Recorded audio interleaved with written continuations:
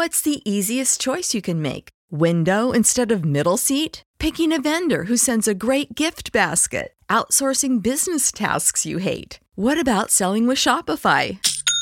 Whether you're selling a little or a lot, Shopify helps you do your thing, however you cha-ching. Shopify is the global commerce platform that helps you sell at every stage of your business. From the launch your online shop stage to the first real-life store stage, all the way to the did we just hit a million orders stage. Shopify's there to help you grow. Whether you're selling scented soap or offering outdoor outfits, Shopify helps you sell. Wherever and whatever you're selling, Shopify's got you covered. Sign up for a $1 per month trial period at shopify.com/try. Go to shopify.com/try now to grow your business, no matter what stage you're in. Shopify.com/try.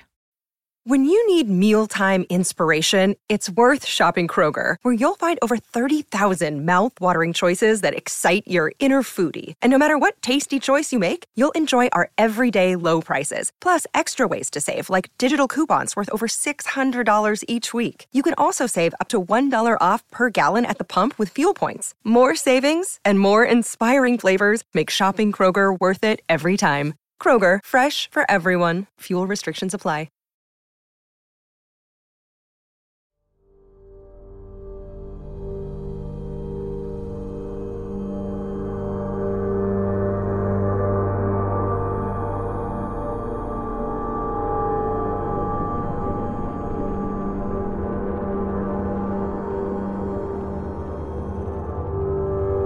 They claim that our eyes will just be created a slightly different from what they are. We talk, we see things are not normal.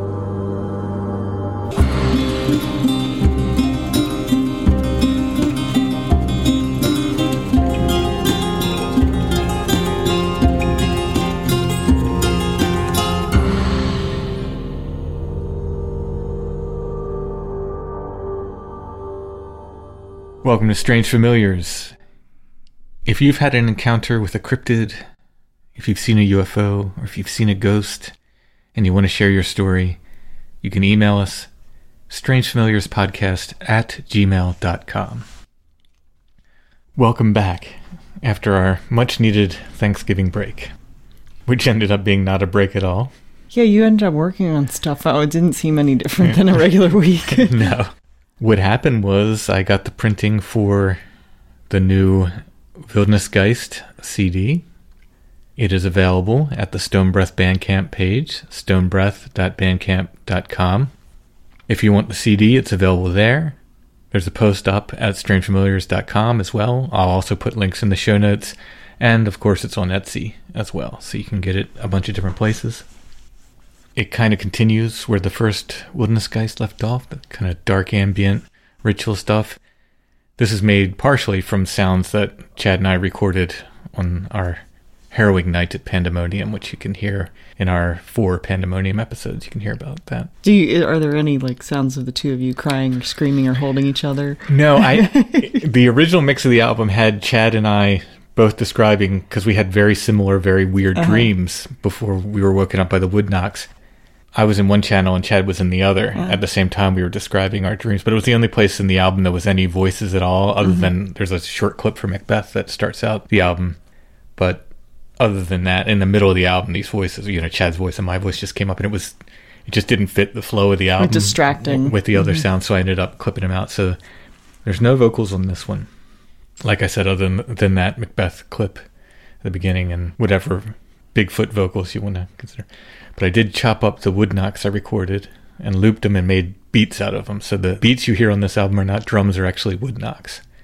So Bigfoot is in the band. Assuming that's who did the wood knocks. If you like the first Wildnisgeist, I think this is a sort of a natural progression from that. I do have plans for more. The next Wildnisgeist, if it goes how I plan, will be somewhat different from the first two. But in any case, the first 2 times I listened to this album in full, Wildnisgeist Pandemonium, I had dreams of that same hag witch woman from Pandemonium that I had a dream about when I was originally editing the episodes. And now Chad's having dreams about her as well. So, fun. Maybe you'll get to dream about That's the okay. Pandemonium That's Witch okay. if you listen to it as well.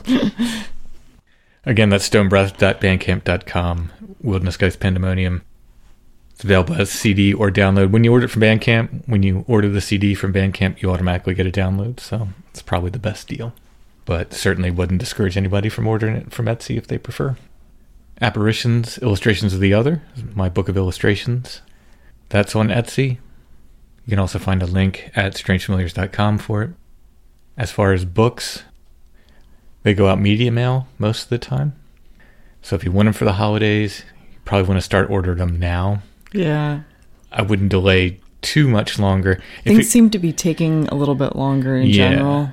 As it gets closer to Christmas, if people want priority mail and they want to get books and stuff, I will do that, but we're gonna have to make arrangements for that. If you just order off of Etsy, the stuff goes media mail. That's just the way the postage is set up. It's so much cheaper to send books that way. But if it gets close and somebody wants to get them for a gift and you want them priority mail, we can make arrangements for that. You can contact me and we can do that. If you're local to South Central Pennsylvania, they are available at American Daydream Antique Store. Yeah, New American York. Daydream now has all of my books. Everything. And I try to restock every week, so. Yep. On tonight's show, we are going to be talking with Barbara from the 6 Degrees of John Keel podcast. It's got really, really fascinating talk about lights and glowing entities seen in the woods around Athens, Ohio, which really caught my attention, considering episode 200 on all the weird lights and glowing entities. Did she think they were coming to get her? I mean, kind of, sort of. Isn't that from Living Dead? Oh, they're coming to they're coming to get you, Barbara. I should have picked up on that. So let's go ahead and talk to Barbara.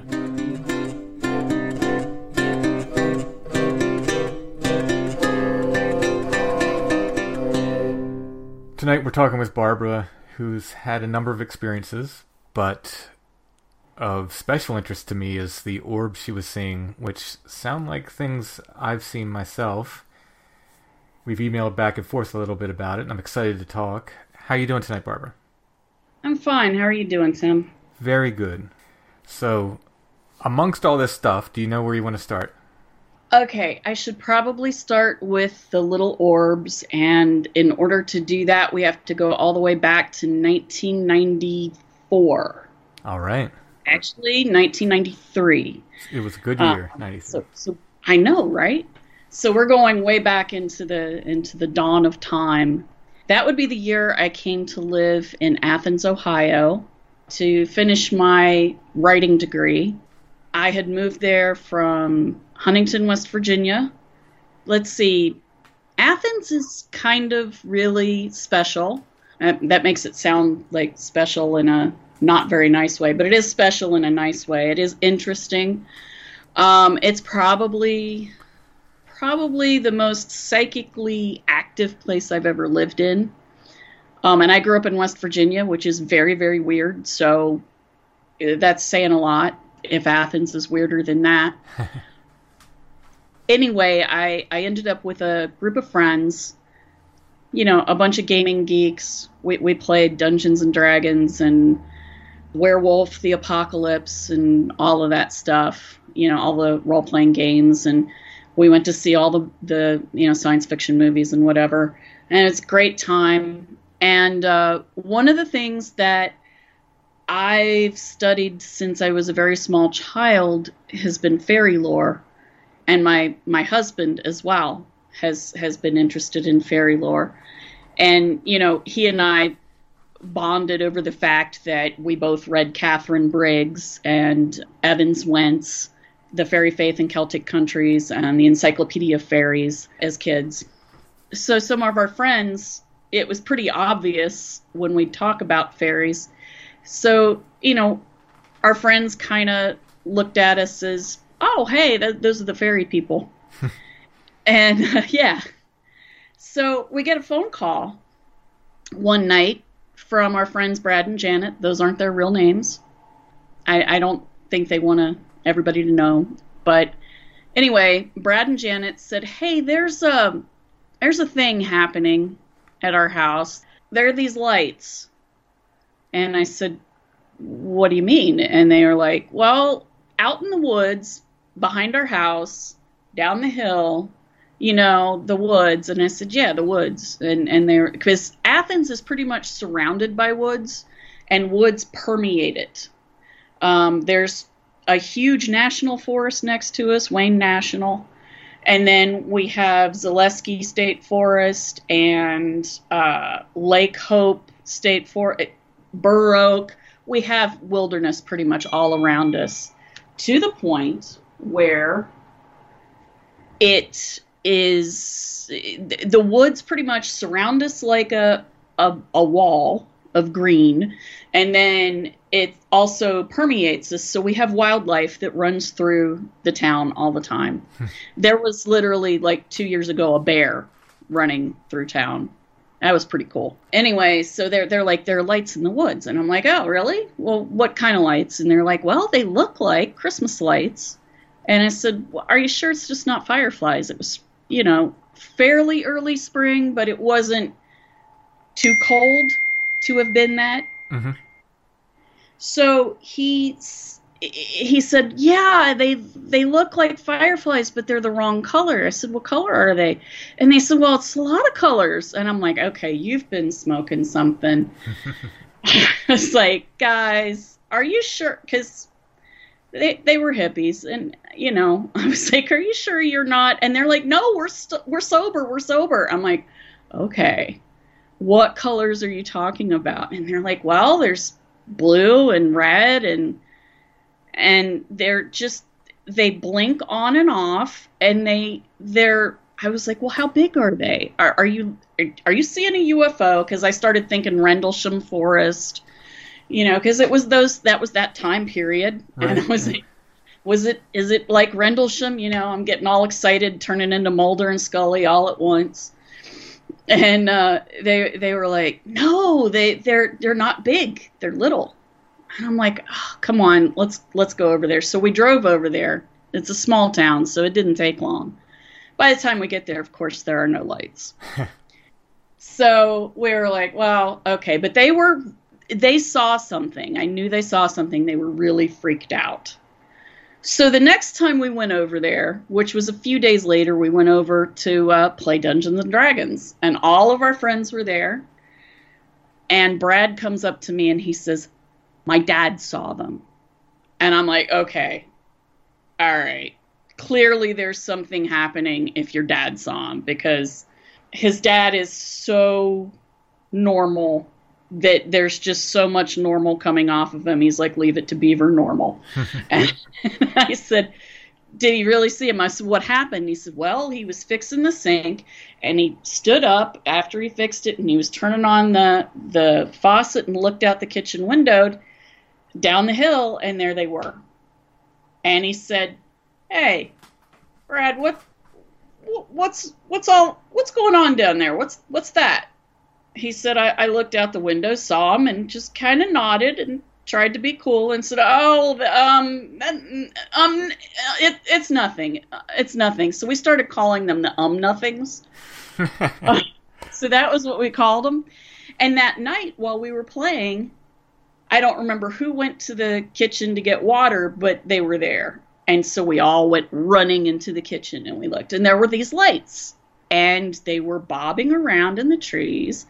They looked to be about the size of like a golf ball to about the size of, like, I would say one of those small limes, like, you know, bar limes like they use.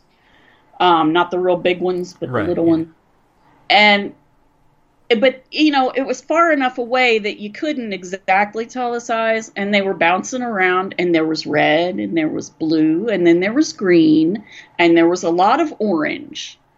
I noticed that there was lots of orange, and we were all like, whoa. I mean, there was about 7 of us, so we're all crowding into this tiny kitchen, staring out this tiny window, until one of us said, you know, the deck's right there, and then so we went outside. And we're watching them. And this got to be a thing, that we would see the lights whenever we went over to Brad and Janet's house. So a couple weeks later, I get a phone call. And it's another of our set of friends, and it's Ryan and Annie.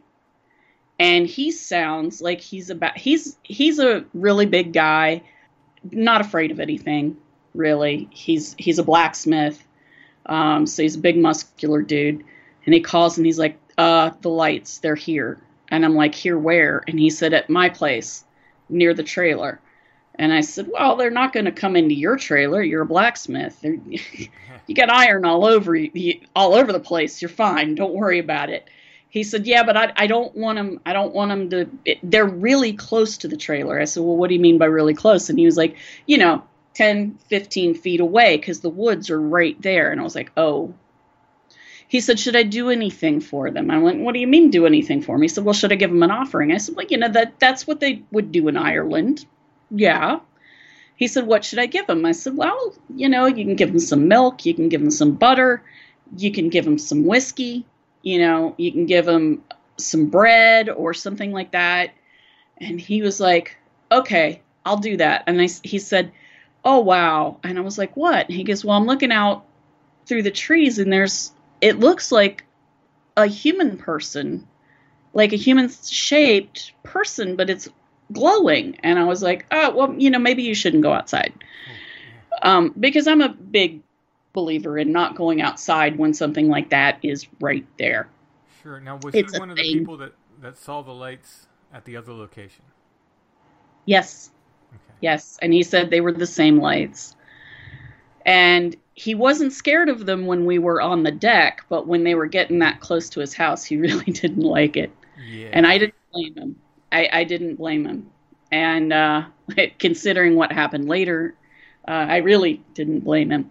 So he took some stuff out to them, and he's a clever person. After that humanoid-shaped creature, which he said was about the height of Annie, and she's about 5 foot nothing. So it was around 5 feet tall that he guessed.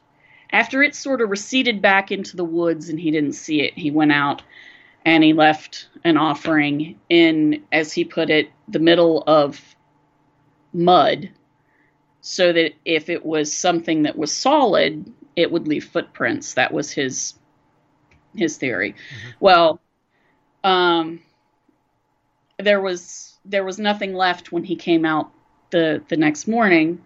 He had taken a glass of whiskey, and he had a napkin on top of it, a paper napkin on top of the glass, and then inside the napkin was like a little handful of nuts, because that's what they had. And he put it there, and he said to the air, as I said to him, this is for you. I want you to know I don't have any problem with you, and I want you to know that we understand these are your woods, and thank you very much. And I was like, oh, well, you shouldn't have said that. And I very specifically said, don't thank them and don't say the F word. And he was like, they don't like the F word. I went, not that one, fairy. They don't really like to be called that. Just call them the good folk. Just be cool.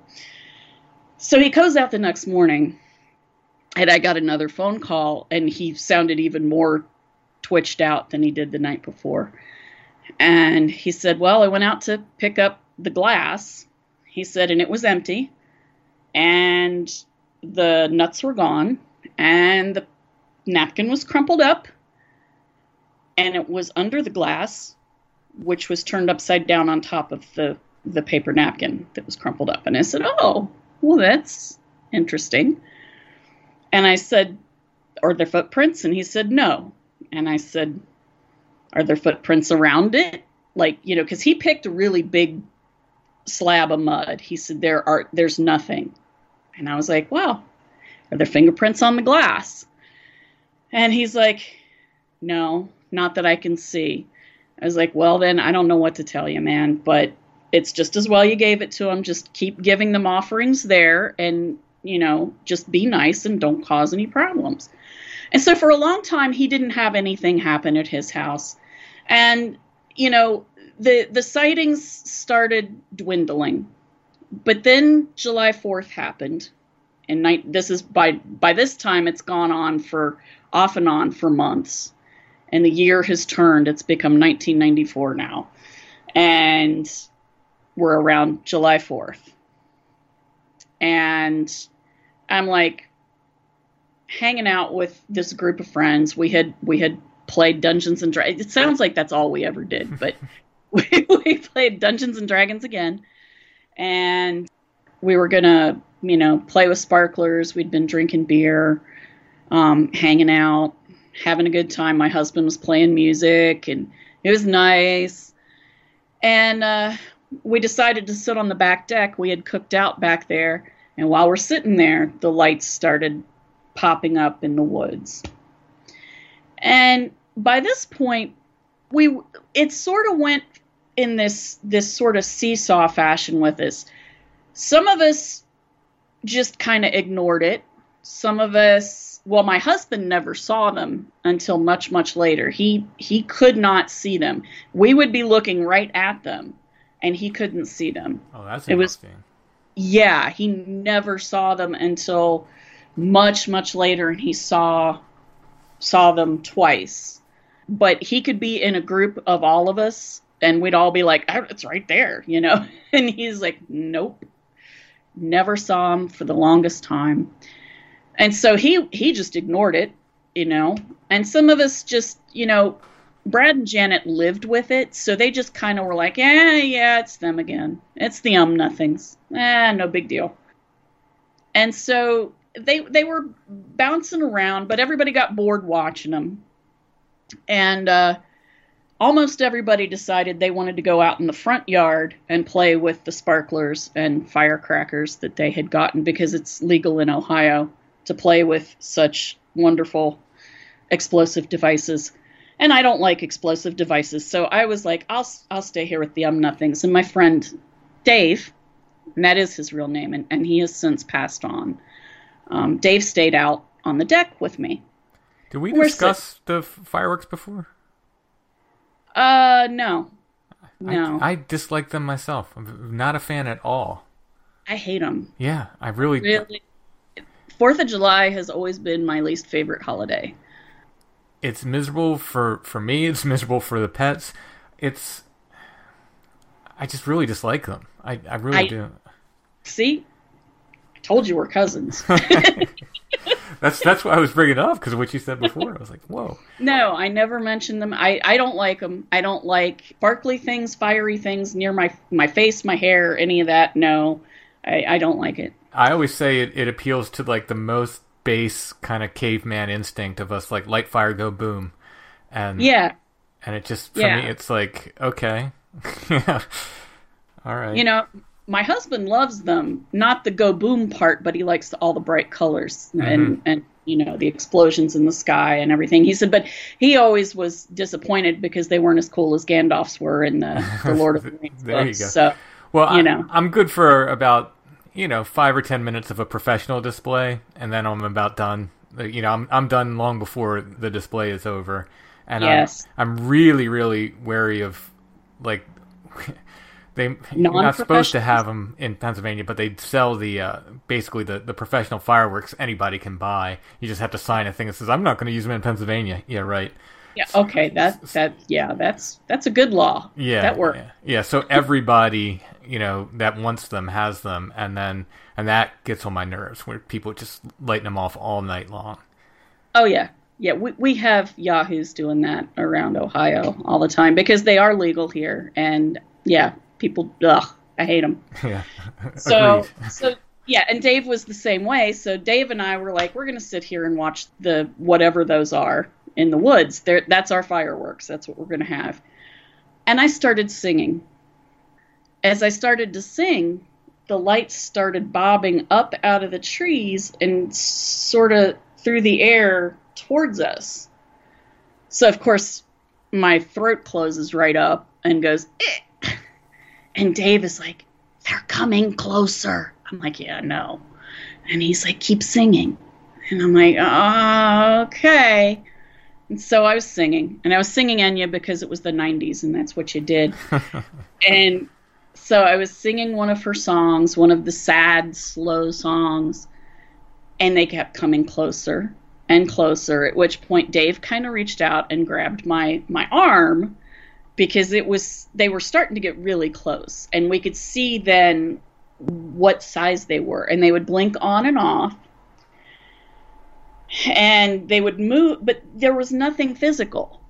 That was the weird part, is as they got closer, we could see there was no physical object in there. It was light, but it wasn't light like beams. It gave off a glow. This is before there was lots of LEDs everywhere. Mm-hmm. So we couldn't describe it that way. It was like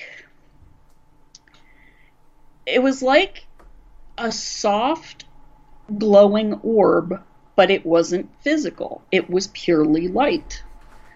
And they got closer and closer, and they would blink on and off, and when they'd turn off, it would be as if it didn't exist anymore. Yes. And then it would turn back on, and it would be like a foot closer or a few inches closer. And we could see that they were actually about the size of a small orange, not those big, giant California navel oranges, but, some of the little Florida, maybe Tangelo-sized little guys. Mm-hmm. They kind of stopped moving closer at about 10 feet from us. And he's like, keep singing. And I'm like, okay. So I'm singing, and we could hear the firecrackers and stuff across the house, because they were in the front, we were in the back. There was a whole house in between us. We could hear them, and we could hear them laughing, but it was like it was 100 million feet away. Everything was kind of muted. And so everything had sort of shrunk down. And Dave said this to me later, that it was like it was just he and I and the lights and my voice. So I kept singing. I finished the song. I started another one and kept going. And it was an orange one that bobbed closer. See, I can feel my blood pressure going up just talking about it. I get nervous when I talk about this part, except around people who actually saw them. And so you make me much less nervous than most people, because I think you know what I'm seeing. This orange one came up close to us, and it flashed about 5 feet from our faces. Flashed on, and it was a color like a red-orange. It wasn't red, and it wasn't orange. It was just towards the redder area of orange. Mm-hmm. And as we watched, it solidified into what looked like a white moth. Oh, wow. About the size, as I said, of a small orange. So not a Luna moth, not big, not a Cecropia or an Atlas. Close to the size of a Luna moth, though, but not with the trailing little bottom wing business. Mm-hmm. Mm-hmm. It looked like a normal kind of moth, just a little bit big, and it glowed orange, which moths don't do, generally. And we both kind of gasped, and by that point, I was done with the singing. There was no more singing. My voice just squeaked to a halt, and then it disappeared again. It went out. We knew it was coming closer. We couldn't see it. And then it blinked on again, and it was bright orange. It was an orb of light, but there was something that seemed to be solid in it. And this is the part that I hate telling people, but it looked like a little naked lady with the white moth wings. And she had long white hair, and she glowed orange. So her wings were orange. She was kind of orange. Her hair was orange. This sounds so ridiculous, but it freaked me out completely. And she sat there in front of us for just a couple seconds and then winked out, and there was light there, but it wasn't in a shape, and it just zoomed away back to the trees, and all the other lights just went back to the trees. And I was like, oh, I could not. For a second, I could not speak. I wanted to scream. I couldn't. I wanted to make some noise, and I couldn't. And I looked over at Dave, and he had a hold of my arm. And I couldn't even feel it, but he had a good tight hold on it. And his eyes were bugging out. And he looked at me and goes, "Did you see that?" And I went, "No." And neither did you. And I grabbed him and jumped up out of the chair, and we ran through the house. Like, I don't know. We were acting like something monstrous was coming after us. But it wasn't, except it was impossible. And we go straight out the front door, and we must have looked pale and scared. I was about to cry. He couldn't really speak. We go out there, they're playing with the fireworks, the firecrackers, and the sparklers. And they kind of look up at us after a while, because we're just standing on the porch, panting like a couple of insane people. And they were like, "What's wrong with you?" And we were like, Nothing. We're fine. And they were like, "Okay." And, they just kind of ignored us, except Zach knew. My husband knew something was not quite right. And I did tell Zach as we were driving home what I had seen. And he was like, "That's kind of strange." And the reason it was kind of strange, other than the fact that people don't normally see stuff that looks like that, is because he and I, by this time, owned a bookstore. We owned a metaphysical pagan bookstore uptown in Athens. And we had a discussion group every week. And so the pagans and witches and magical people and druids and, just people interested in the paranormal would all gather every Thursday, and we'd have a little discussion group. We'd have a different topic every week. And that week the topic had been, so that would be on a Thursday, and then the sighting we had was Saturday. So it was 2 days before that. The topic had been fairies. And I had, basically given the lowdown. Okay, here's the deal. Don't call them the F word. See, here I am doing it, but don't call them the F word. And, this is how you can offer to them. Don't be obnoxious. Don't don't be obnoxious to them, And we talked about different types of fairy lore in different countries, how it's different here and there. We talked about the Memsegwasi of the Cherokee, the Piscawansi or something, Piscatani. There's all kinds of different names for the little people in Native American lore. Mm-hmm. They're very prevalent along the Eastern Woodlands peoples. And then there are the Nonahi of the Cherokee, and they're the ones who are kind of like the Tuatha De Danann or the She of the Celtic countries. They're the ones that are about human-sized, and they just look like really pretty humans, really attractive human people. They're not little tiny people. They're normal-sized. Mm-hmm. And they're the ones who lived up in the bald tops and the granite mountaintops of the Smoky Mountains.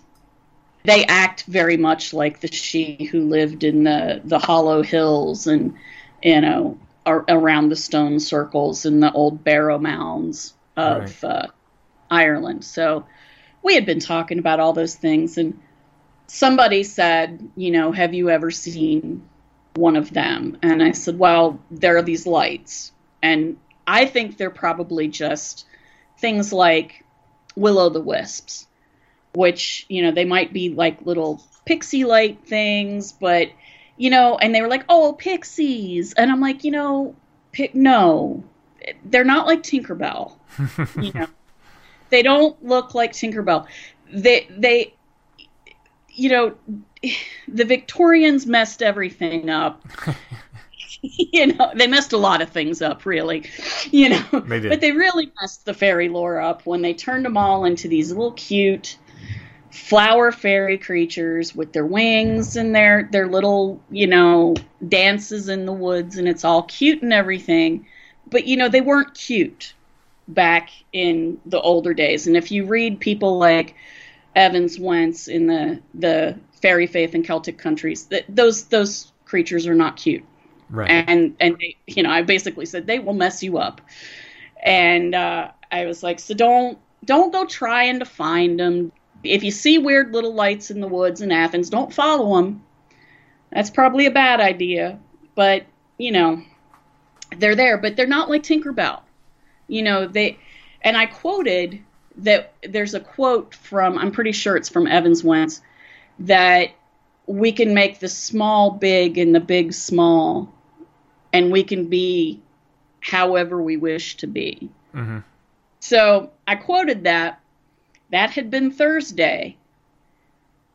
The thing that made my heart stop when I saw that little fairy lady looking thing, Tinkerbell kind of like, with the wings and the hair and not wearing clothes, was in my head. I didn't have words. There were no words, but I felt it was as if it was saying, I know what you said, and you don't know as much as you think you know. I can be whatever I want.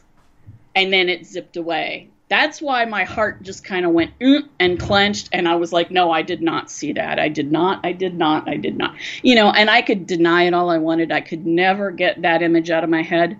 Mm-hmm. But Dave and I still didn't talk about it. We didn't talk about it for a year. Close to a year, until 1995 when I graduated, and he graduated, and Kendra graduated from OU. We had a party out at my place.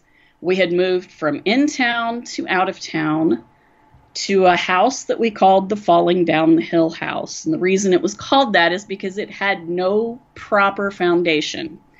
Somebody had built the foundation of the house, dug a cellar, built the foundation, but didn't pour footers. So the giant maple tree behind it had pushed the foundation of the house, so everything was crooked.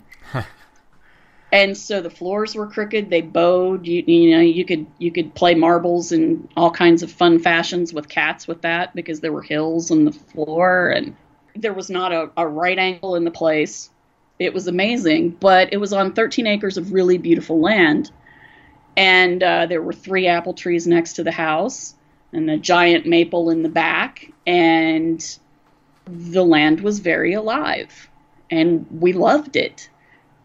We lived there pretty calmly for about a month before I graduated. That's about how long we had been there. We hadn't been there that long. And then I started having nightmares, and we started hearing things. We started hearing drumming in the woods and flutes and singing, but then we'd go outside and we wouldn't hear it. But we'd go back in the house and we'd hear it, and it would be coming from the woods. But then we'd go outside and we wouldn't hear it.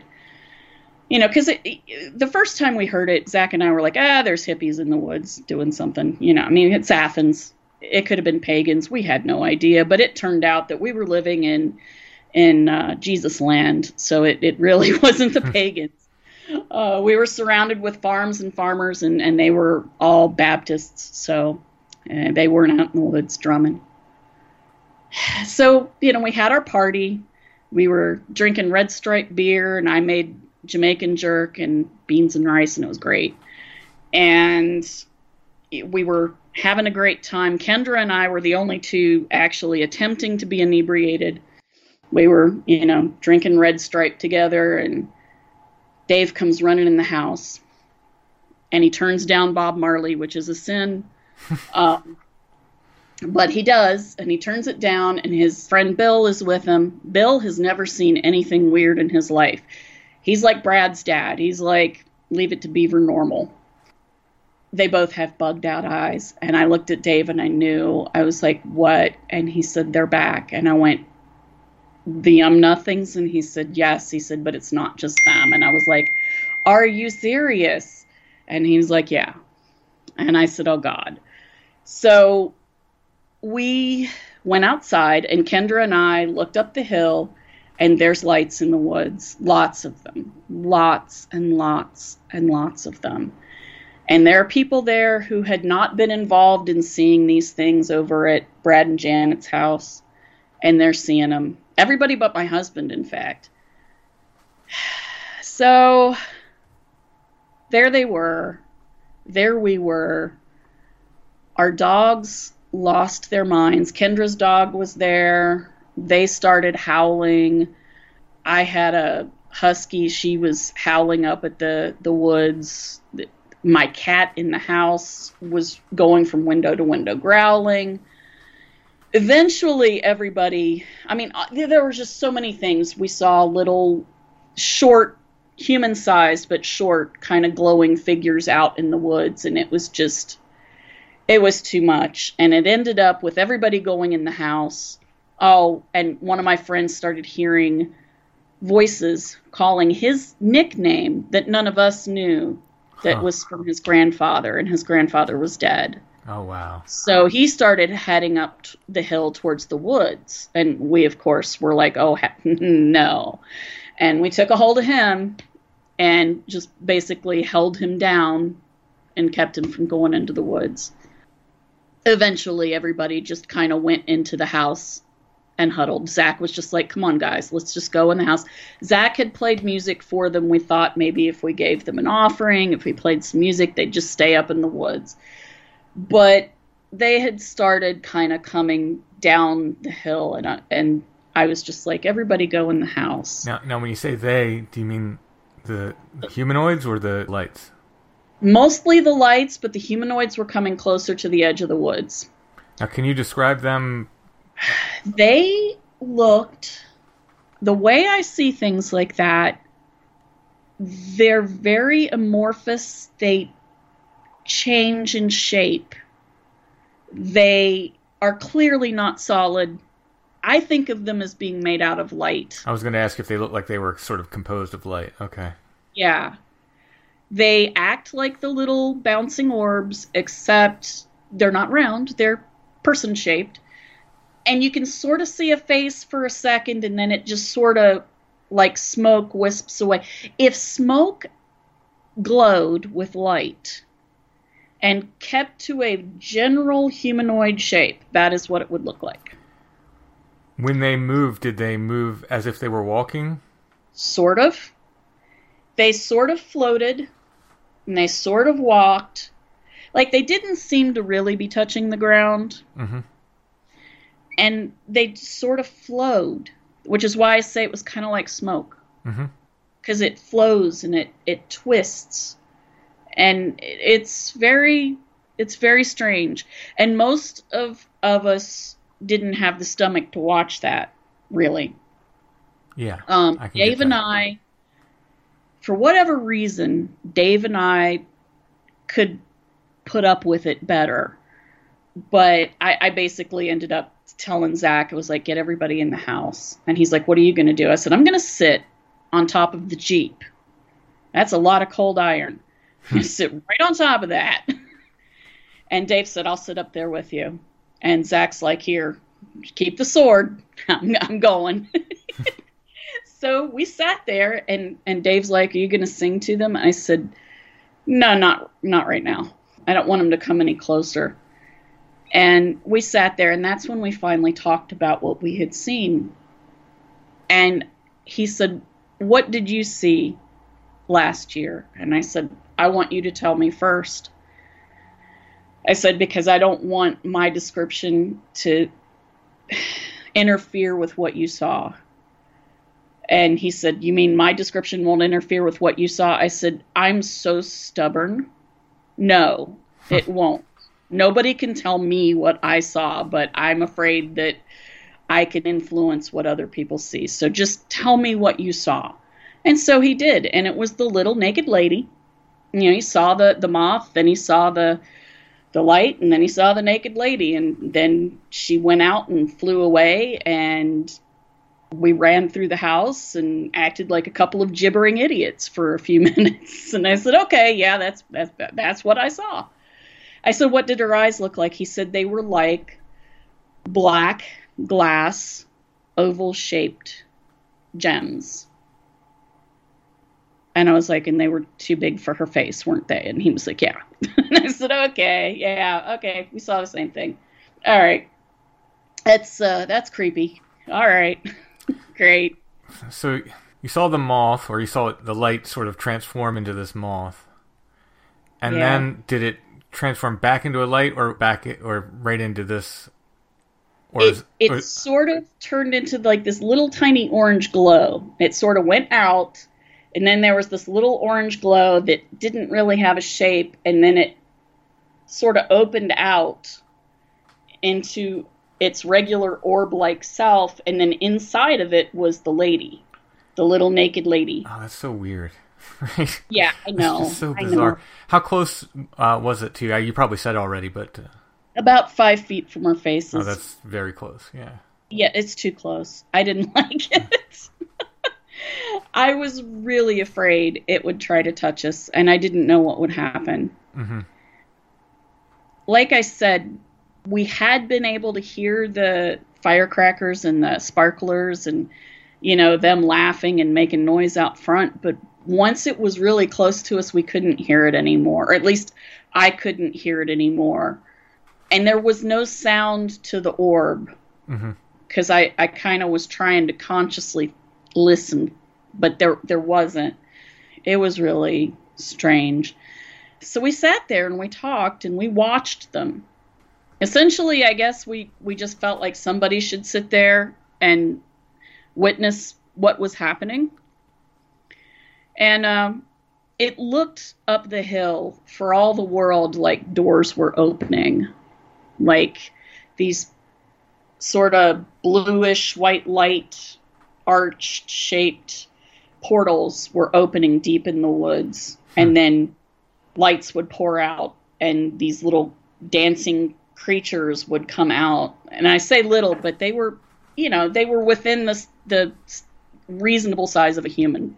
Okay. Like, 5 feet tall, 4.5 feet tall, so and they were, tallish child. They were all these essentially glowing humanoids. Yes, and they would fade in and out. They would just appear and disappear. And, oh my God, it was, Now, did they change colors?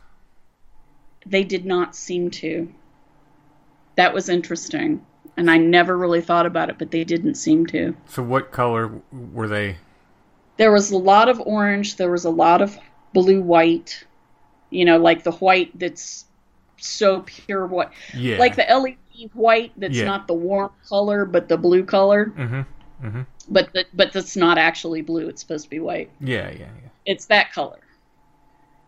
And, of course, back then we didn't have those neat little LEDs, so I couldn't point to what that color was. The first time I saw that, I'm like, oh, I know what that's. Right. So these humanoid shapes, I'm sorry, I'm completely fascinated. They weren't changing colors, but they were coming in different colors. Yeah. Wow. Yeah. And they were very indistinct. Like they would, and they would sort of melt into the trees and disappear and then maybe come out the other side of the tree. And once they got really close to the edge of the woods where we could see them a little more clearly, that's when Dave and I really started to get kind of not real sure about sitting on top of that Jeep like that was gonna, protect us for crap. At that point, we were like, oh, yeah, no. I was like, before they step onto the field up at the top of the hill and start heading down, do you think maybe we should go to the house now, hoping really that he would say yes?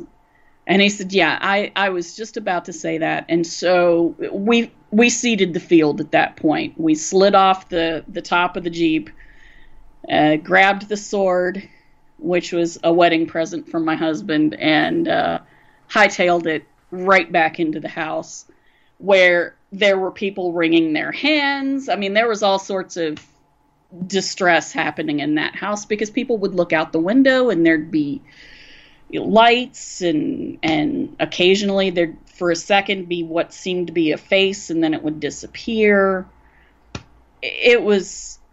We stayed in there for a couple of hours. The dogs were outside. We eventually brought them in because they were barking constantly. And one of them yipped like it was hurt. So we were like, no. and we went out and got them. My cat just kept pacing from window to window and looking out and snarling at things. And then the fog came, and that was great. Because then we really wanted people to start thinking about going home. And we were all sober at that point. I think we could have probably sat and started downing shots of whiskey and never gotten drunk at that point. We were so hyped up. Mm-hmm. Our heart rates were going so fast. I think we would have burned through it all. And, we had all this food, we couldn't even eat it. We were so nervous. And we waited until the dogs stopped pacing around and staring out the window. It was about, I'd say, 1:00 in the morning when people really started to leave. And then by then the fog was heavy. So everybody had to drive really slowly. And most people saw stuff in the fog. I wasn't with them. I don't know what they saw exactly. I do know that it was a very harrowing ride home for some of the people. Wow. I probably should have just made everybody sleep on the floor, but most of them really wanted to go back to town where there was no weird lights and weird humanoid creatures. And in fact, when we drove Kendra home, she was like, "You sure you don't want to just sleep on my floor?" And we were like, "No, that's our house. And our dogs are there and our cats, we're not going to leave them." And so, we drove back through the fog. As we turned onto the dirt road where our house was, there was a giant stag by the side of the road that just sort of loomed up out of the fog. He was a perfectly natural stag. He was very, very handsome, but he wasn't like a stag head on a man's body, thank God. Right. I don't think I would have taken real well to that, even as a pagan. Hearn, not now. Charnunos, please go. I'm glad that didn't happen. I wouldn't have liked it. And we went home, and, we couldn't really see very far in front of us. We had animals jumping in front of us. There was a fox that jumped in front of us and then back off the road. And we finally got home and basically ran from, we drove the car all the way up through the driveway into the yard, parked right next to the house, and basically sprinted, from the car to the house. And unlike most people in the country who don't lock their doors, we actually did, because both of us grew up in cities. And so we're fumbling for keys, That was the end of that night. But that was the beginning of a lot of weird stuff. We had the lights come into the house at times. I never saw the little Tinkerbell lady again, thank God. I think that was just a communication. Mm-hmm. We had a cat. We had several cats, but we had this one white cat who would chase things in the house that we couldn't see. And one night I got up, and of course, I had to go to use the bathroom. And so I come out of the bedroom and I stopped in the doorway, and that little white cat was chasing the lights in the house. And I was like, oh my God, I've got to walk through this. Oh, wow. And I just stood there and I watched, and I was like, you know what? They act intelligent. So I said, could you please let me go to the bathroom and come back, and then you can play with the cat all you want. Just please let me go. And I remember telling this to my father one night, and he said if he ever saw anything like this, he would never tell anybody. But I swear they moved to the left and left a 3-foot wide path to the bathroom that was clear of their little bouncy, floaty, little orb-like things. And I, basically sprinted to the bathroom, did my business, flushed, poked my head back out, looked. There was still a 3-foot wide pathway, and I ran back through, got to the bedroom door, stood there, looked back, and went, I'm grateful. I didn't say thank you. I didn't want to upset anybody. I said, I'm grateful. And then they just they just closed up that little pathway and went back to what they were doing. And I went into the bedroom and shut the door and said, I'm not even going to think about it, and went to sleep. It's amazing what you can sleep through. Yeah. Well, we've talked about that a lot on the show too, about people just going back to sleep after weird stuff happens. There may be something else going on there. Yeah, I don't know. Maybe I disturbed their little revel with my cat, but Zach didn't see them until the last night we stayed in that house. And he and I were about to go to sleep, and he looked up and he went, "What's that?" And there was a red one hovering around up in the corner of our room. They hardly ever came into the bedroom. They were kind enough to not do that, or at least they didn't do it while we were awake. And I said, "Oh, it's one of them." And he said, "It looks like a laser pointer." I said, "Yeah, but do you see a beam?"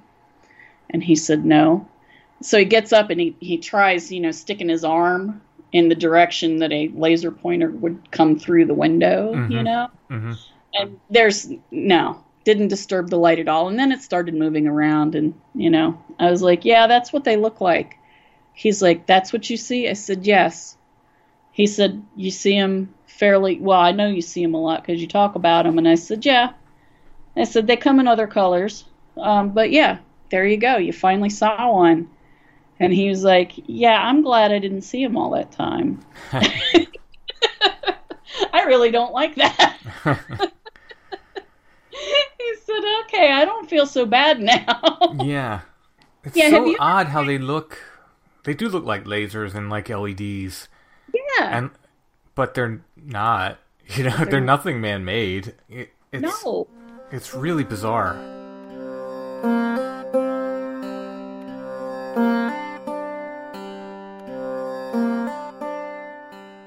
Well, even though we didn't have a regular show last week, Patrons got a show. There's over 60 patron shows now. If you want to help us make Strange Familiars and get extra shows, becoming a patron at Patreon is the best way. Patreon.com/strangefamiliars. $3 a month gets you those extra episodes. Like I said, there's over 60 now, so you get over 60 episodes right away. And then we do at least one more every month. There are other levels of support there if you want to get things like t-shirts and stickers and copies of my books and more. You can check it all out. Patreon.com/strangefamiliars. If you don't like the idea of a monthly subscription like Patreon, you can make a one-time payment via PayPal. If you go to strangefamiliars.com, look in the show notes under any episode, and you'll see a paypal.me link. You can click on that and make a one-time payment. Everyone can help by sharing the show on social media, liking and subscribing wherever you listen to podcasts, and leaving us those nice 5-star reviews, because that helps get the show in front of new potential listeners. And of course, we want to thank our patrons because they make Strange Familiars possible. Thank you so much, each and every one of you. We could not do the show without you.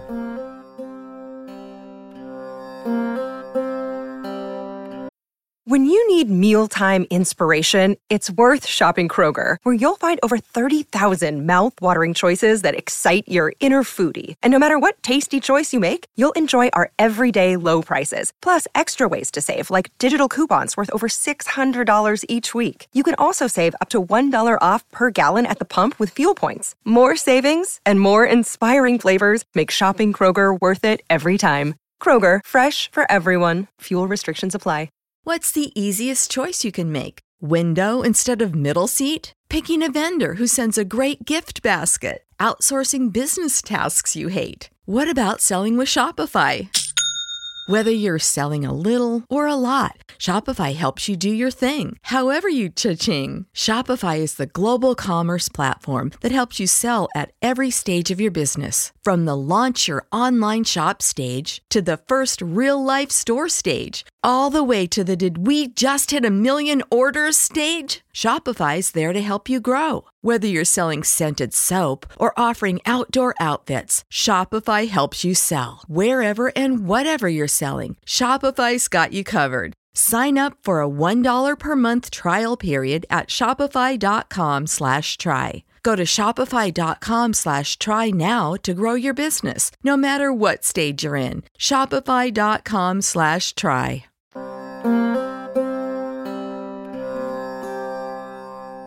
So these different locations you were seeing the lights, about how far away were they from each other?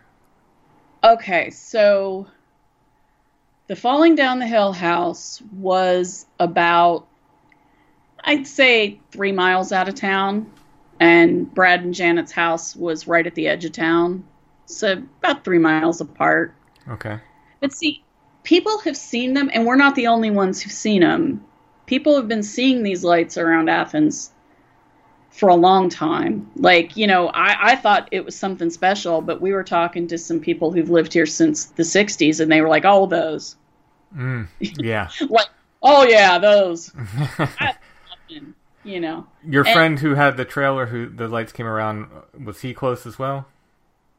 He was actually, I would say he was probably farther away. He was towards Nelsonville, in that area.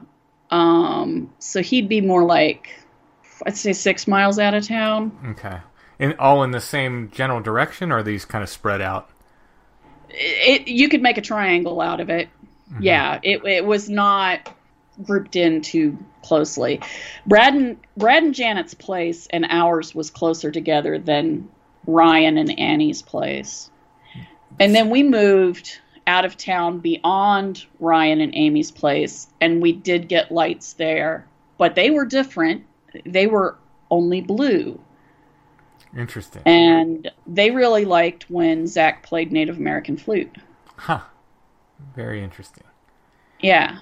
Are you familiar with local history and folklore at all? A little bit. Okay, so Athens, you know the spiritualist movement with the Fox sisters, yes, and all of Hydesville and all of that.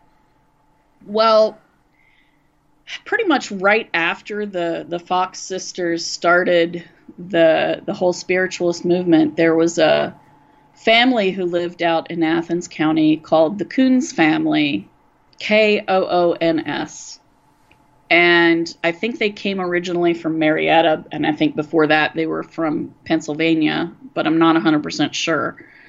But I do have a book about it that I'm working on reading.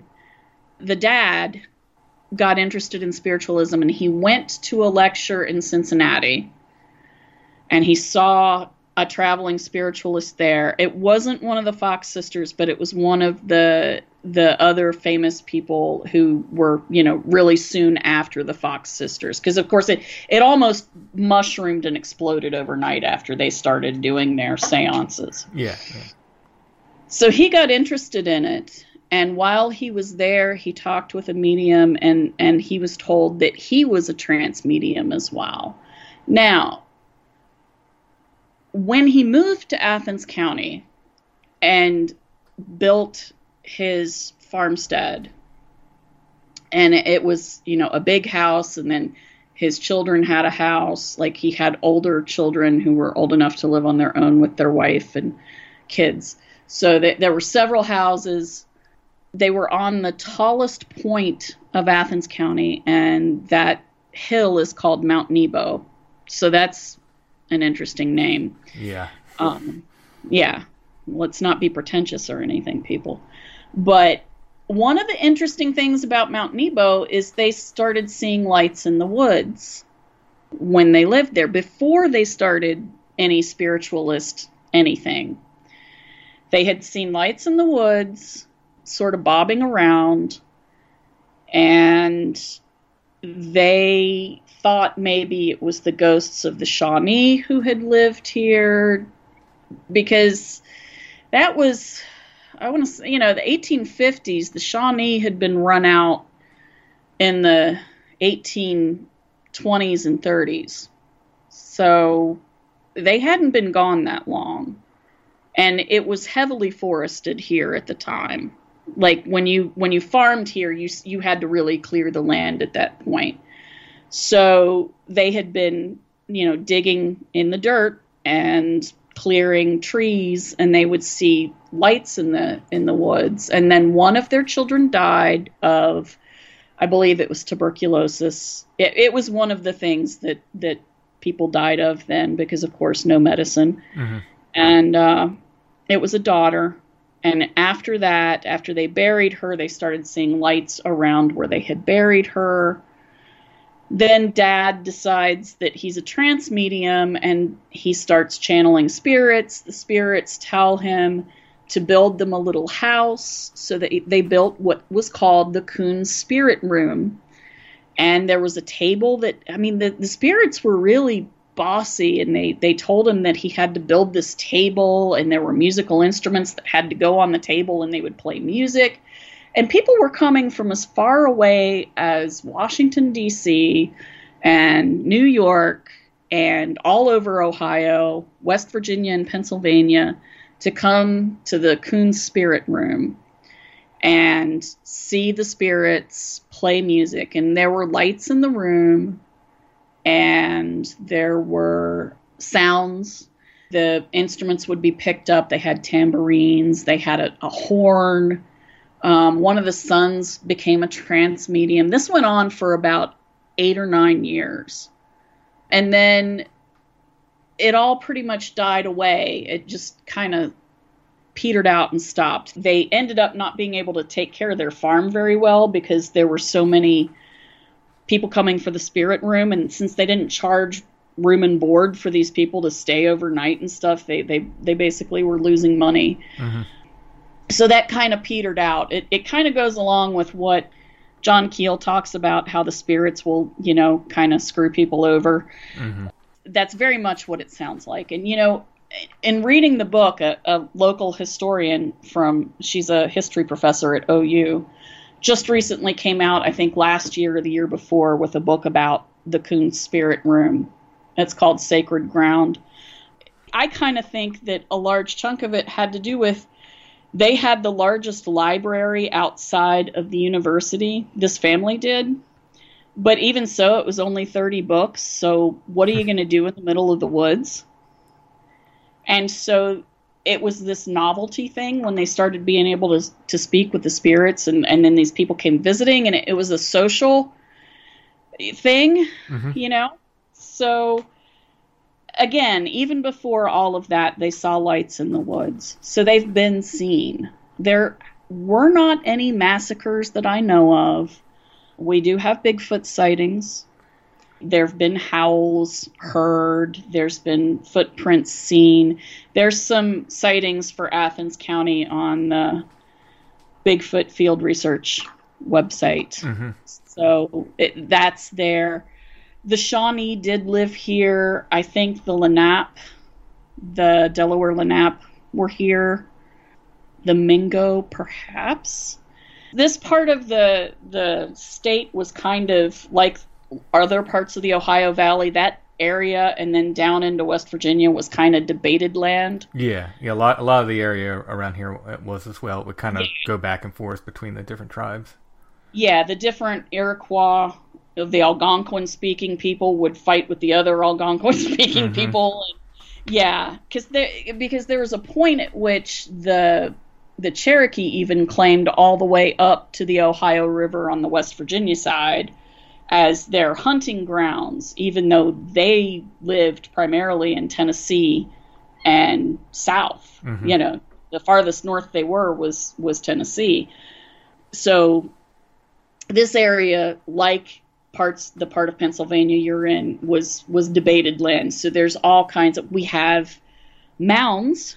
There are mounds here. The Wolf, what is it called? The Wolf Circle mounds are in the Plains, which is a really funny name because it's all hills here. But there's a little sort of flat area, and that's called the Plains, and it's part of Athens now. It used to be a separate little town, but there was a Wolf Circle mounds were there, and in the 19th century, that's one of the places where it was said that giants were unearthed, a female and a male.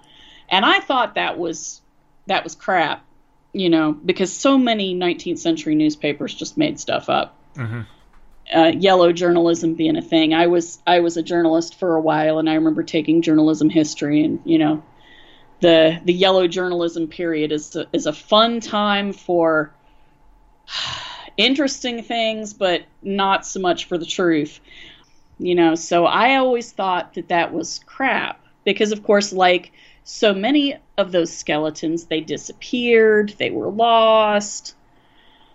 But it turns out, I was looking at some research papers online, and it turns out someone, I can send you the link to it if you want, found the field journal of one of the men who dug it up. And he describes how they measured them and the skeletons and how they packed them up and sent them to the Smithsonian. And since the field journal was at the Smithsonian, my guess is the skeletons are too. And they really were. The woman really was over 6 feet tall and the man really was 7 feet tall. Mm-hmm. But they were buried with no grave goods, but they were buried mixed in with more normal-sized people. Which is interesting, and the more normal-sized people got all the grave goods. The Susquehannock Indians were near 7 foot tall, I think, average height. Yes. There were some big people around. So when you say some of these skeletons, when they're saying they're like 7, even 8 feet tall, I'm like, well, that seems within reason for these Susquehannock people, which, they moved around a good bit. They did. They did. So that's not out of the realm of possibility for me. Now, when you get into the 10, 12-foot skeletons that some people claim... Yeah. I don't know.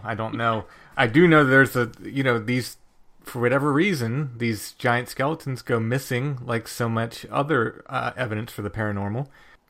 That it's really a thing. Disappearing evidence is absolutely a thing. It sure is. So...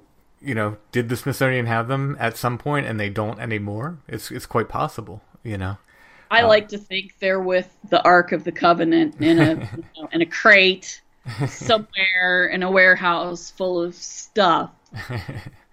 I know that's not actually the case, but it would be so cool if it was. Kind of answer my question with the mounds, because where I was going at when I was going to ask you is, are there stories or legends of people digging into the ground, buried treasure, anything like that? I think that would count. These giant skeletons would count in my book. Yeah. Giant skeletons do count as treasure. Mm-hmm. And of course, this was a coal mining area. Okay, so mines as well. Oh my goodness, yes. Mm-hmm.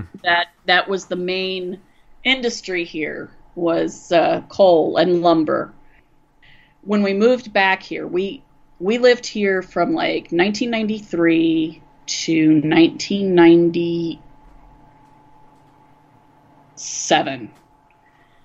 And then I went to culinary college up in Rhode Island for 18 months. And then we lived in Maryland for a while. And then we moved to another part of Ohio for a couple years. And then we moved back to Athens in 2004, I'm pretty sure, is when we moved back. Yeah, 2004, 2005. We bought our house and moved in. And when we first came back, we saw the lights a little bit in the hill up above our house. But then they stopped. And Athens didn't feel nearly as energetic as it had. And it wasn't until last Christmas that they started coming back. And now we can see them. Well, okay, I can. Morgana can. If Kendra ever gets to visit after this quarantine, she'll probably be able to see them. But they're in the woods behind our house. We're right in town, too. Right outside the bedroom window. I basically watch from the window. I don't go outside by myself. I don't feel the need to. Before we finish off, I do want to talk about your podcast real quick. What's it called? Okay, it's called 6 Degrees of John Keel. Oh, cool. Very cool. Yeah, it's a funny name. Basically, it's because John Keel, in one of his books, I think it's Strange Creatures from Time and Space, said that no matter where you live, within 200 miles of you, someone has seen a strange light in the sky or has run face to face into a hairy monster or a ghost or a UFO has landed on their lawn, I think he's being conservative with that, but yeah, sure. And that, sometime in the future, that person may be your cousin, maybe your neighbor, And you just don't know it because people don't talk about it. But, next year, maybe you'll run across something in a dark, deserted highway and run into something. So that was, to me, that's like 6 degrees of Kevin Bacon, but right. But weirder. And it's true. I started reading Reddit, during the quarantine because I was bored. Because what else am I going to do? And so many people, I ran across so many people. There were people who saw things and took it for granted. There were people who clearly were like me and had seen things and just were like, yeah, that happens. But then there were the people who had never seen anything before in their lives. And one man, I think about him, he was the one who pretty much made me come up with, I should do a podcast. I had been told by other people, some friends from a paranormal group that we used to hang around a guy's blog and talk with each other, and now we're all Facebook friends. And they had said, you should have a podcast and tell your stories. And I said, yeah, that would be cool. But I didn't feel drawn to it until I read this man's account. And he's an excavator. Oh, so that's, he digs in the dirt with big machines. There you go. And he was working in North Carolina. And he was working near Mount Airy. And I'm like, just as he started writing it, I was like, I didn't even get to the sighting. And I was like, that's going to turn out badly.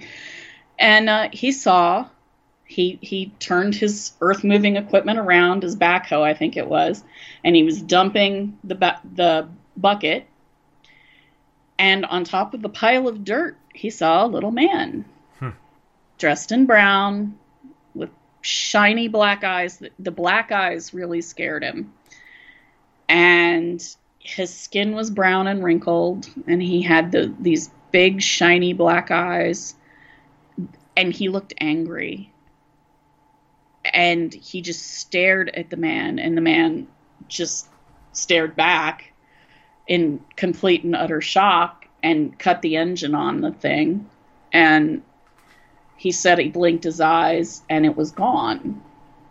And he said, I got out of the backhoe, and he said, my knees almost gave way. And like your Bigfoot witness who wet his pants. Yeah. This guy almost did. He's like, he all but did that. He said, I was terrified and I can't tell anybody. He said, I've never seen anything like this. Oh my God. He was horrified, just horrified. And of course it's Reddit. So people were like, oh, you just saw a fairy. Oh, you just saw a gnome. Oh, you saw one of the Memsiguasi, One person knew that name. And that's probably what he saw, considering where he was, unless all of these things are all the same thing and we'd have all the wrong names and it doesn't matter. Right. But he, and they were like, oh, you shouldn't be afraid. But they were they weren't mean to him. They weren't rough with him, but it was just that it was clear it wasn't helping him. Mm-hmm. And so I private messaged him. I said, look, I'm private messaging you because I just think you need to understand that you probably are only going to see him once. But he did glare at you, and the reason he probably glared at you is because you were doing your job, and in his mind, you probably messed up his home. You should probably make an offering there. And I said, you don't have to do it in front of the people who work with you. It was like, you don't have to tell them about it.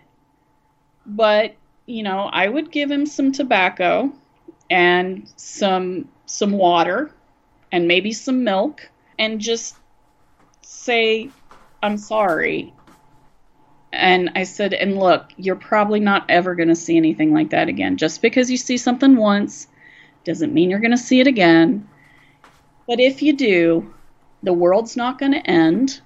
Most of the time, this stuff can be really scary, but I've seen it since I was 3 years old. I've seen weird stuff, and I've had weird stuff happen to me, and it hasn't killed me yet. And so while I'm not telling you to run out and seek this stuff, I generally think that's a bad idea, but don't be terrified of it. Just let it go. And I said, the way that my husband deals with this stuff, I was like, he's seen stuff a couple of times and experienced stuff. He's heard stuff more than he's seen it. But he doesn't dwell on it. It just kind of goes in his brain, sort of in one ear and out the other. And so maybe you can just kind of try to let it go like that. I said, because I think that's what most people do with stuff like that. They don't grab onto it. They forget about it. And in fact, Morgana has said that if she doesn't write stuff down, sometimes she'll forget about it. Like she'll say, oh, I should tell Mom this, and then she'll forget. Yeah, oh yeah, that absolutely happens. Yeah. For sure. And that's part of why I write stuff down. And in fact, before we talked, I actually looked into my old journals from those the 90s and went, oh yeah, I remember that now. Hey. So that's why we decided to start it, because all three of us, Kendra and Morgana and I, are what Keel would have called experiencers. We're the worst kind of witnesses, the kinds of witnesses that J. Allen Hynek would have hated. Because not just one thing ever happens, Right. In fact, he coined the term high strangeness for the UFO cases he really didn't like, because of course he was working for Project Blue Book. Mm-hmm. And they didn't want to hear about people who saw UFOs 3 or 4 times and had psychic things happen to them, and then had poltergeist activity in their house afterwards. And right. Well, that's anymore. I think it's possibly more common than not to have people experience more than one thing. Absolutely. If you read Jacques Vallée's journals, he's got 4 volumes of them. They're called Forbidden Science. He basically said to Hynek, you can't throw out data like that. Mm-hmm. That's not right. That's not how we do science. That's not. Hynek didn't like doing that. He didn't like cherry picking it, but he felt like since he was working for the Air Force, there were things. So he just kind of kept 2 separate sets of files. He kept his, and then he kept what he gave to the Air Force. Mm-hmm. But, Keel had said from the beginning, it's more often that he said, if you look at the witnesses of something, you're going to find out, well, Grandma has dreams that come true, and, oh yeah, we had a poltergeist in our house after we saw the UFO, and, there were lights in the woods, and then we saw Bigfoot, and, on and on and on. Absolutely. 6 Degrees of John Keel. Do you have a website? Yes, it's 6 as the numeral, and then degreesofjohnkeel.com. And we have a blog up. I just wrote a review of your new book. Oh, nice. So that's up there. Thank you. You might want to read that because I said nice things. I will definitely check it out. Thank you. Because I really think that book is as important to Bigfoot research as Passport to Magonia is for UFOs. Well, that's a high compliment, and thank you. I mean, that's what we were trying to do. We were trying to bring some of that into Bigfoot because it was sorely needed. Yes, it absolutely was. And the whole thing with the poltergeist bit, I read that. I got on the phone. I called Morgana. I'm like, oh my God, have you started reading this book yet? And she was like, no. I said, go to chapter blah, blah, blah. Whichever one it is. I was right on the page, I was like, look at that. Why didn't we think of that? And she was like, oh my God. And then we got a copy for Kendra. That's why I've ordered so many copies of it from you. Oh, thank you so much for that. I've been passing it around to people. And Kendra read it, and she was like, oh my God. That's just awesome. Well, volume 2 is coming, so we'll get into more weirdness in that.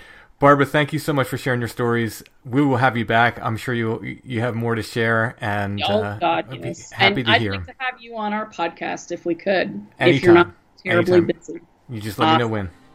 All right. Thank you so much. Thank you.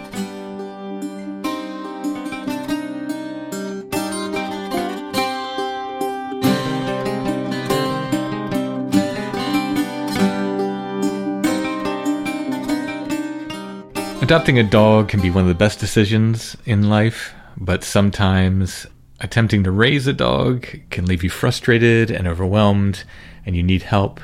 90 Days to the Perfect Puppy can give you that help. You can find them at sithappens.us. Look for the 90 Days to the Perfect Puppy link at the top of the page. 90 Days to the Perfect Puppy has a relationship-based approach that helps you and your puppy become perfect for each other. They have online sources like video lessons, a secret Facebook group, and of course, one-on-one options are available as well. 90 Days to the Perfect Puppy can help you understand how your dog thinks and apply proactive training methods so you and your puppy can become perfect for each other. Whether it's mouthing and biting, potty training, fear and nervousness, barking, chewing on furniture, shoes, or other things your puppy shouldn't be chewing on, crate training, hyperactivity issues, leash training, and more. Whatever your puppy problems are, 90 Days to the Perfect Puppy can help you. Again, you can find them at sithappens.us and look for that 90 Days to the Perfect Puppy link at the top of the page.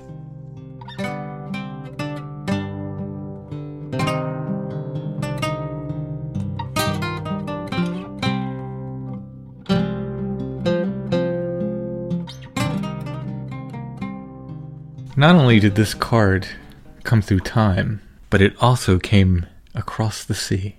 It did. Is that the person's name, you think? Yeah, I think it's Aunt. Okay. Aunt Hedwig? Yeah. It's a German cabinet card. So this would have been from the 1800s in Germany. Very elegant woman with a cape and some kind of bag or purse. Yeah, it looks like a pretty fancy handbag. Lots of jewelry. The cape is really the star of the show. Yeah, it really is. Yeah, it's really neat. It's a very, very neat card. I'm not going to try to pronounce any of those words on the back. Yeah. So I'm just going to say it's from Germany. With a very round hair name of Ed Schaefer as the photographer. That I could have handled. No, it's a really, really neat cabinet card for our photo of the week. Very, very elegant lady in a cape. If you go to the show notes for this episode at strangefamiliars.com, you'll see an image of this photo. You can click on that. It'll take you to our Etsy shop where you can buy this and previous photos of the week. We have a few left from previous weeks. It's interesting to me. Often they get snapped up right away because they catch somebody's fancy and we talk about them. But sometimes they'll sit for a while. And then sometimes months go by and somebody will buy them. It's very, very interesting. Like, I don't know if there's an algorithm to figure it out. There isn't. Yeah. If you can figure out the algorithm for consumer sales, that's you probably don't need to do a podcast anymore. And of course, as I always say, at our Etsy shop, you can find copies of my books. You can find some of my music. You can find Strange Familiars t-shirts with the Awoken Tree logo, artwork. I would say it's all lovingly curated. as per Etsy. Yes, we have to say curated every now and then, or we're not allowed to be on Etsy. All kinds of stuff, and of course, any of that helps support the show as well, any Etsy purchases. I've been putting up music videos on YouTube. I don't know if everybody is a subscriber of our YouTube channel, other than the episodes. I've been lately just throwing up a couple songs here and there. So if you like my music, you can go there and see some songs I've put up. I'm working up to maybe doing like an online concert, like a streaming concert or something. I'd have to figure out the technology of that. So we'll see. The online streaming stuff I've done before, everyone else has organized it. All I had to do is show up. Yeah, it's like running the soundboard while you're performing is a little more difficult. Yeah. It would be good if you had someone who knew what they were doing that lived in your house. That's a shame that I'm the only one here. In the meantime, a little window into some other parts of your world. Yeah, and, just some extra content. I was going to play the songs anyway. I've put my phone up and record them. People have been very kind about that. So, again, if you enjoy it, there's free content there as far as some extra songs and so forth. Our friends at Karmic Garden now have a Flannel Man soap. It's brilliant. They sent it to us, and it came wrapped in, like, the buffalo plaid. Yeah, the paper was buffalo around plaid. Yeah. So I thought that was a little bit of brilliant marketing to have the Strange Familiar soap and the Flannel Man soap as well. Now, the Bigfoot smell, I would imagine, is not something you definitely want to replicate for... A couple of people have some, like, Bigfoot. They're not trying to replicate like the stench, they just have, Bigfoot scents of their own making. You can find Karmic Garden at etsy.com/shop/Karmic Garden. Trusted remedies made from Mother Nature. They have soaps, scented sanitizers, natural cleaners, candles, beard balm, and more. Go ahead and check them out. You can also look up, I think, Karmic Garden, one word. I think their shop will come up on Etsy. Upcoming shows, we're going to have Brother Richard back on for a Christmas show, so you can get excited about that. I know I'm excited about that. He's one of my favorite guests of all time, so. I think that is absolutely my favorite. I mean, there's so many. It's like picking. I know. It's like, and then I'll start to think, like, oh no, but I really like this one. Oh, but I forgot I like this one. But just sort of as an all-encompassing kind of. If I had to choose, I think I like his. If someone asked me, like, the top 3 shows to pick to represent Strange Familiars, his show was always in there. Like that, I always pick his show in there. So I'm very, very excited to have Brother Richard back on. I think he's the perfect guest for a Christmas show. Mm-hmm. So the Christmas show this year will be with Brother Richard. We've taken some questions that we're going to answer and probably just have an extended talk based around those questions and so forth. So look forward to that, and got some other things in the work as well. Always more Strange Familiars. We'll be back soon with another episode. Thanks for listening, everybody.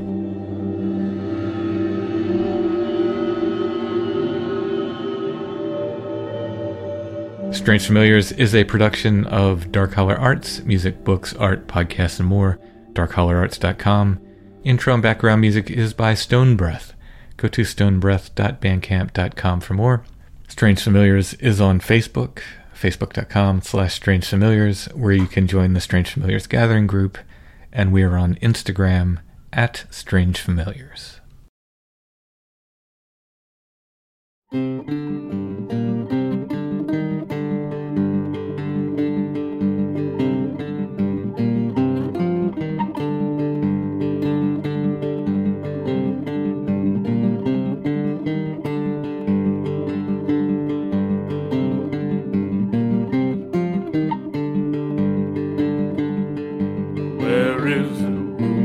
Which you bleed. Red is the road that brings you to me. Bright are the lilies in your way, quietly walking like some lost saint. And lo, the blood falls at your feet,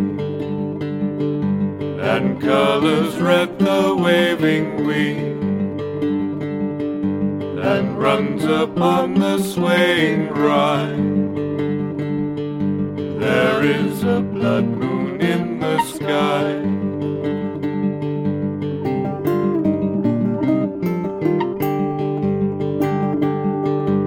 And now we walk by the red light, 2 wandering pilgrims in the night, 2 fisher kings without kingdom. The stars are only diadem, and lo, the blood falls at your feet, and colors red the waving wheat, and runs upon the swaying ride. There is a blood moon in the sky.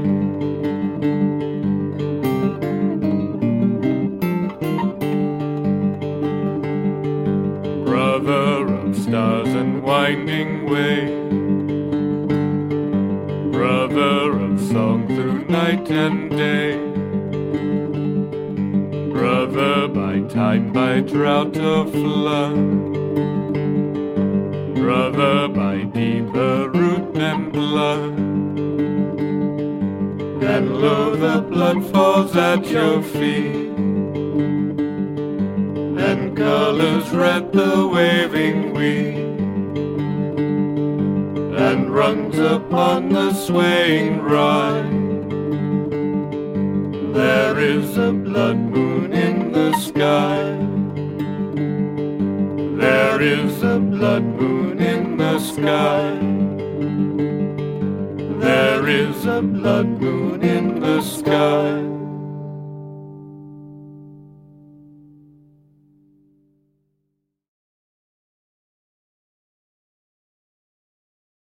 When you need mealtime inspiration, it's worth shopping Kroger, where you'll find over 30,000 mouth-watering choices that excite your inner foodie. And no matter what tasty choice you make, you'll enjoy our everyday low prices, plus extra ways to save, like digital coupons worth over $600 each week. You can also save up to $1 off per gallon at the pump with fuel points. More savings and more inspiring flavors make shopping Kroger worth it every time. Kroger, fresh for everyone. Fuel restrictions apply.